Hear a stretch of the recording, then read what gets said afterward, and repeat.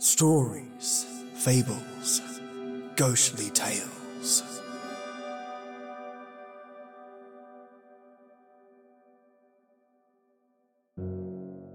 Welcome, you living legends that are my listeners. This Friday I'm bringing you Dracula Part 9, and I'm using my new software to tweak the audio and work my magic. This has led to a shorter than usual episode, but once I get my bearings and iron out the kinks, it'll sound better and operate far more smoothly than before.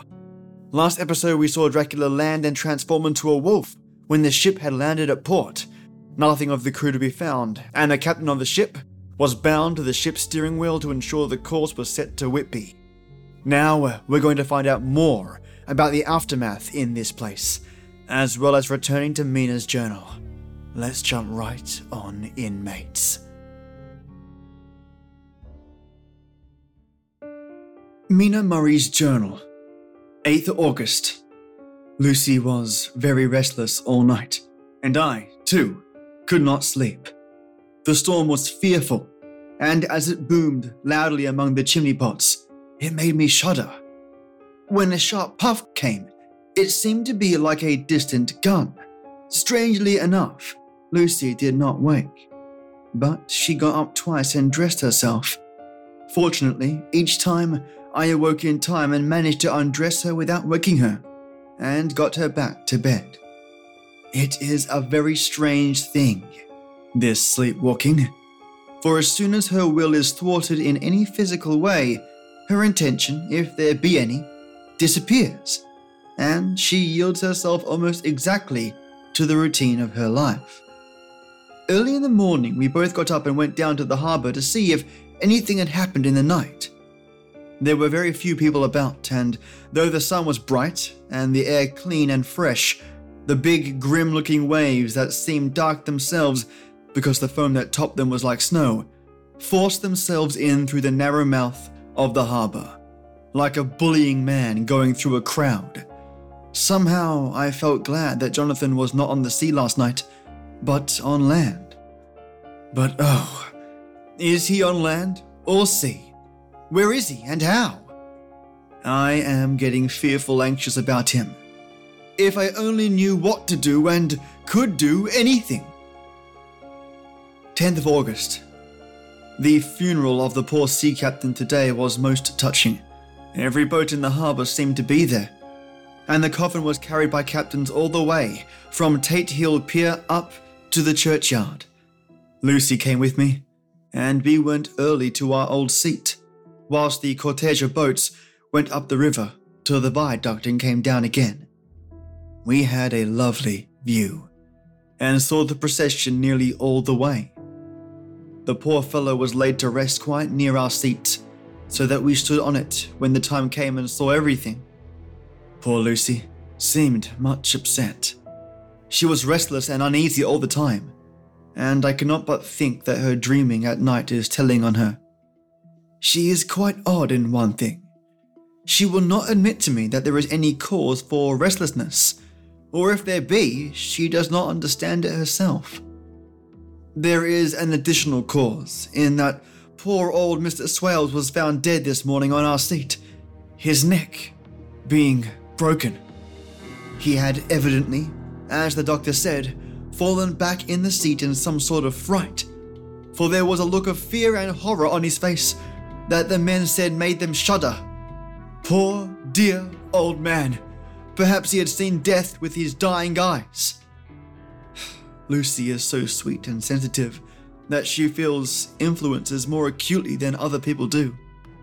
Just now she was quite upset by a little thing which I had not much heed, though I am myself very fond of animals. One of the men who came up here often to look for the boats was followed by his dog. The dog is always with him. They are both quiet persons, and I never saw the man angry, nor heard the dog bark. During the service, the dog would not come to its master, who was on the seat with us, but kept a few yards off, barking and howling.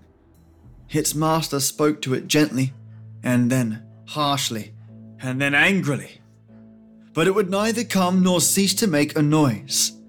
It was in a sort of fury, with his eyes savage and all its hairs bristling out like a cat's tail when puss is on a warpath. Finally, the man, too, got angry and jumped down and kicked the dog, and then took it by the scruff of the neck and half dragged and half threw it on the tombstone on which the seat is fixed.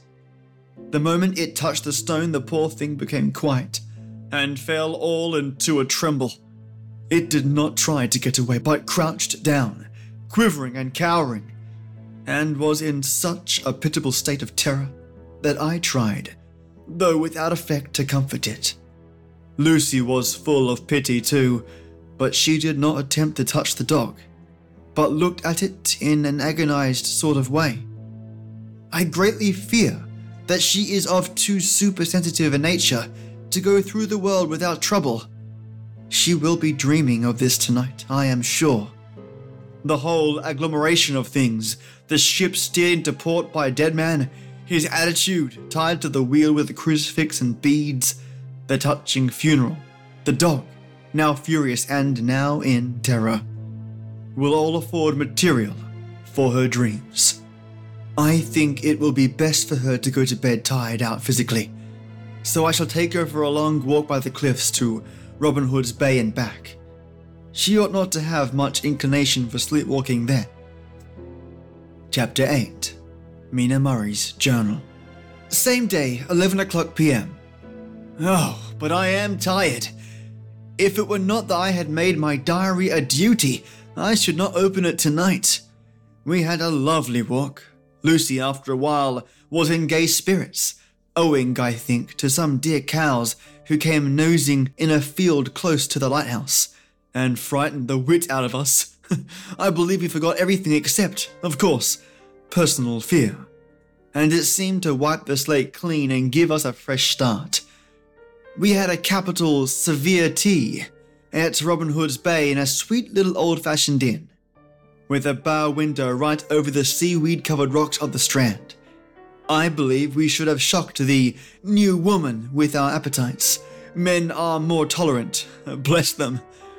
Then we walked home with some, or rather many, stoppages to rest, and with our hearts full of a consistent dread of wild bulls.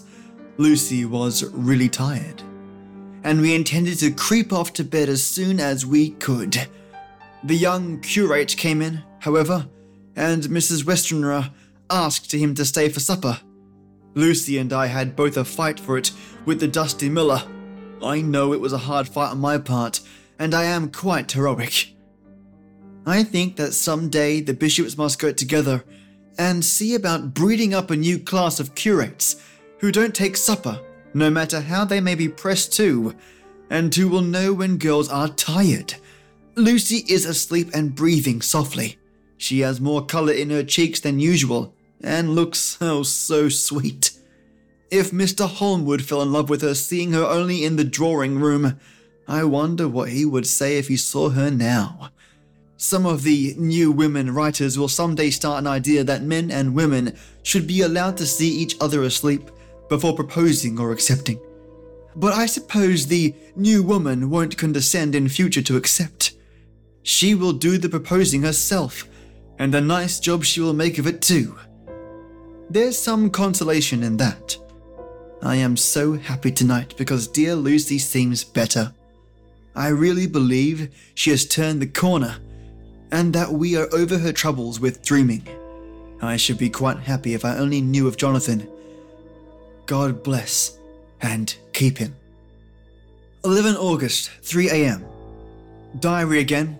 No sleep now, so I may as well write. I am too agitated to sleep. We have had such an adventure, such an agonizing experience. I fell asleep as soon as I had closed my diary. Suddenly, I became broad awake and sat up, with a horrible sense of fear upon me, and of some feeling of emptiness around me.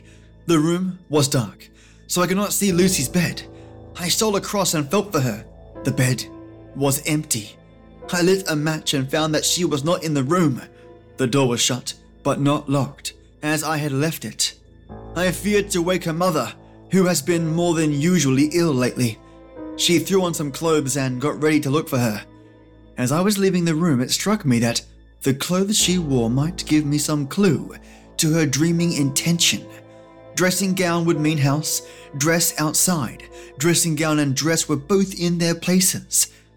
Thank God, I said to myself. She cannot be far, as she is only in her nightdress. I ran downstairs and looked in the sitting room.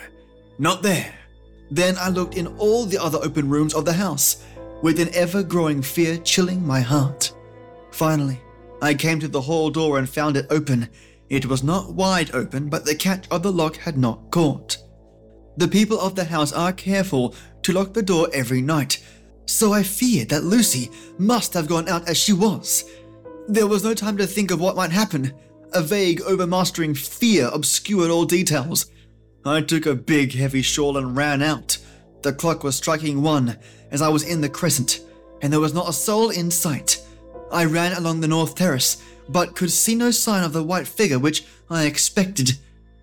At the edge of the west cliff above the pier, I looked across the harbour to the east cliff, in the hope, or fear, I don't know which, of seeing Lucy in our favourite seat.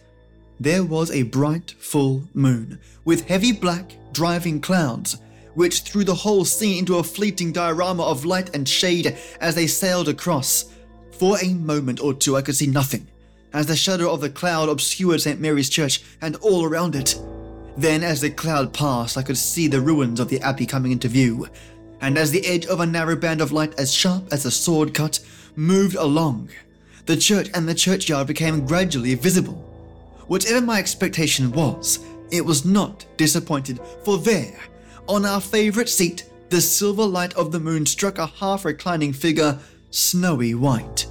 The coming of the cloud was too quick for me to see much, for shadow shut down on light almost immediately, but it seemed to me as though something dark stood behind the seat, where the white figure shone, and bent over it. What it was, whether man or beast, I could not tell. I did not wait to catch another glance, but flew down the steep steps to the pier and along by the fish market to the bridge, which was the only way to reach the east cliff. The town seemed as dead, for not a soul did I see. I rejoiced that it was so, for I wanted no witness of poor Lucy's condition. The time and distance seemed endless, and my knees trembled and my breath came laboured as I toiled up the endless steps to the abbey. I must have gone fast, and yet it seemed to me as if my feet were weighted upon with lead, and as though every joint in my body were rusty. When I got almost to the top, I could see the seat and the white figure, for I was now close enough to distinguish it even through the spells of shadow. There was undoubtedly something long and black, bending over the half-reclining white figure.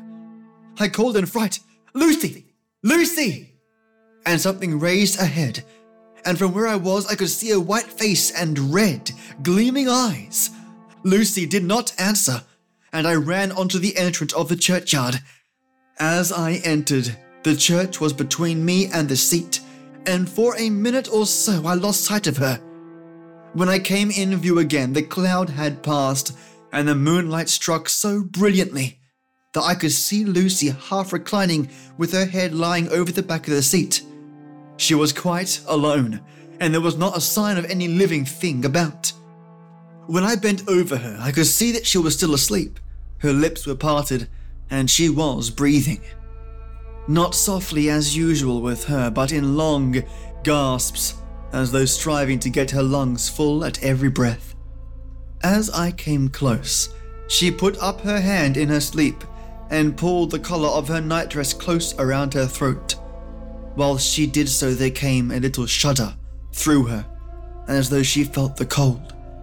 I flung the warm shawl over her and drew the edges tight round her neck, for I dreaded lest she should get some deadly chill from the night air, unclad as she was. I feared to wake her all at once, so in order to have my hands free that I might help her, I fastened the shawl at her throat with a big safety pin. But I must have been clumsy in my anxiety and pinched or pricked her with it, for by and by, when her breathing became quieter, she put her hand to her throat again and moaned. When I had her carefully wrapped up, I put my shoes on her feet, and then began very gently to wake her. At first, she did not respond, but gradually, she became more and more uneasy in her sleep, moaning and sighing occasionally. At last, as time was passing fast, for many other reasons, I wished to get her home at once. I shook her more forcibly, till finally she opened her eyes and awoke. She did not seem surprised to see me, as, of course, she did not realize all at once where she was. Lucy always wakes prettily, and even at such a time when her body must have been chilled with cold and her mind somewhat appalled at waking unclad in a churchyard at night, she did not lose her grace. She trembled a little and clung to me. When I told her to come at once with me home, she rose without a word, with the obedience of a child. As we passed along, the gravel hurt my feet, and Lucy noticed me wince. She stopped and wanted to insist upon my taking my shoes, but I would not. However, when we got to the pathway outside the churchyard, where there was a puddle of water remaining from the storm, I daubed my feet with mud, using each foot in turn on the other, so that as we went home, no one, in case we should meet anyone, should notice my bare feet. Fortune favored us, and we got home without meeting a soul. Once we saw a man who seemed not quite sober passing along a street in front of us, but we hid in a door till he had disappeared up an opening, such as there are steep little closes, or wynds, as they call them in Scotland. My heart beat so loud all the time that sometimes I thought I should faint. I was filled with anxiety about Lucy, not only for her health, lest she should suffer from the exposure, but for her reputation in case the story should get wind. When we got in, and had washed our feet, and had said a prayer of thankfulness together, I tucked her into bed. Before falling asleep, she asked, even implored, not to say a word to anyone, even her mother, about her sleepwalking adventure. I hesitated at first to promise, but on thinking of the state of her mother's health and how the knowledge of such a thing would fret her, and thinking, too, of how such a story might become distorted, nay, infallibly would, in case it should leak out, I thought it wiser to do so. I hope I did right. I have locked the door and the key is tied to my wrist, so perhaps I shall not be again disturbed. Lucy is sleeping soundly. The reflex of dawn is high and far over the sea. Same day, noon. All goes well. Lucy slept till I woke her and seemed not to have even changed her side. The adventure of the night does not seem to have harmed her. On the contrary, it has benefited her, for she looks better this morning than she has done for weeks. I was sorry to notice that my clumsiness with the safety pin hurt her. Indeed, it might have been serious, for the skin of her throat was pierced. I must have pinched up a piece of loose skin and have transfixed it, for there are two little red points, like pinpricks, and on the band of her nightdress was a drop of blood. When I apologized and was concerned about it, she laughed and petted me, and said she did not even feel it. Fortunately, it cannot leave a scar, as it is so tiny. Same day, night. We passed a happy day. The air was clear and the sun bright, and there was a cool breeze. We took our lunch to Mulgrave Woods, Mrs. Westenra driving by the road and Lucy and I walking by the cliff path and joining her at the gate. I felt a little sad myself, for I could not but feel how absolutely happy it would have been had Jonathan been with me. But there, I must only be patient. In the evening we strolled into the casino terrace and heard some good music by Spoher and Mackenzie, and went to bed early. Lucy seems more restful than she has been for some time, and fell asleep at once. I shall lock the door and secure the key the same as before, though I do not expect any trouble tonight. 12th of August. My expectations were wrong, for twice during the night I was wakened by Lucy trying to get out. She seemed, even in her sleep, to be a little impatient at finding the door shut, and went back to bed under a sort of protest. I woke with the dawn and heard the birds chirping outside of the window. Lucy woke too, and I was glad to see, was even better than on the previous morning. All her old gaiety of manner seemed to have come back. and she came and snuggled in bed beside me and told me all about Arthur. I told her how anxious I was about Jonathan, and then she tried to comfort me. Well, she succeeded somewhat, for though sympathy can't alter facts, it can help to make them more bearable. 13th of August.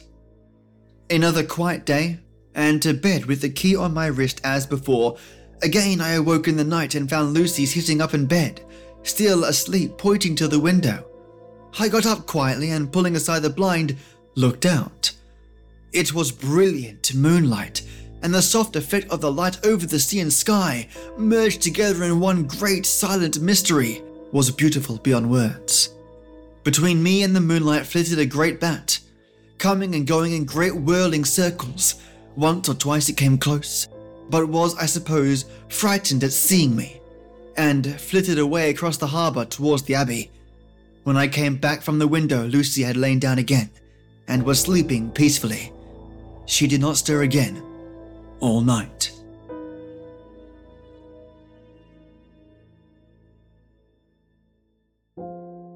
So it begins, my friends. Dracula has been luring Lucy out of her home to their favourite seat by the sea to feast on her blood. I couldn't help but wonder how pissed off Dracula must have been when every other night she doesn't turn up. Can you imagine what's going through his mind at the time? Will she be late? How am I thwarted by something as simple as a lock? Maybe I should just go to Lucy instead. But ever patient is our Dracula, and he plays the long game for sure. If any of you have seen Dracula Dead and loving it, I'll include a particular scene in the show notes that I love, that reminds me exactly of what's going on here. The film had me in stitches. If you haven't seen it, do yourself a favour and go watch it. Much like Bram Stoker's Dracula, that horror comedy is a classic in its own right. Before I sign off, I want to thank the legends that support this show. Firstly, my jaw-dropping, amazing Ode IT Titan, Maya. Your level of support always knocks my socks off. I've been using RX7 thanks to you, and that's allowed this podcast to access some serious restorative tools for old-time radio. So thank you so much. And I know how much you love your OTRs. I'm spending even more time to bring the best quality audio to you and my listeners out there. Thanks, mate. And my two epic white tea warlords, Ione Cowles and Lee Bauer. Talk about kick-ass support. You two lovelies provide me coverage of some extra plugins, and hopefully soon to a new editing platform for my audio. I'm in the process of choosing the right one, and that means even better special effects. Thanks, mates. And of course, my Earl Grey enforcers, Chad Warren, Just Heather, Paige Martini, Peter Raffelli, Tasha Moncrief, Christina Boyd, Divided by Zero, Tristan Cassidy, Dolphin and Cow, and Michelangelo Yacone. Mates, you lot are the rocket fuel in this show. Thank you so much for your support. Next week, I'm going to be sharing some more scary stories, of course a remastered old-time radio show, and something special. So I can't wait to see you next week. Have a fantastic weekend, and as always, my devilish ghouls and ghouls, till next we meet.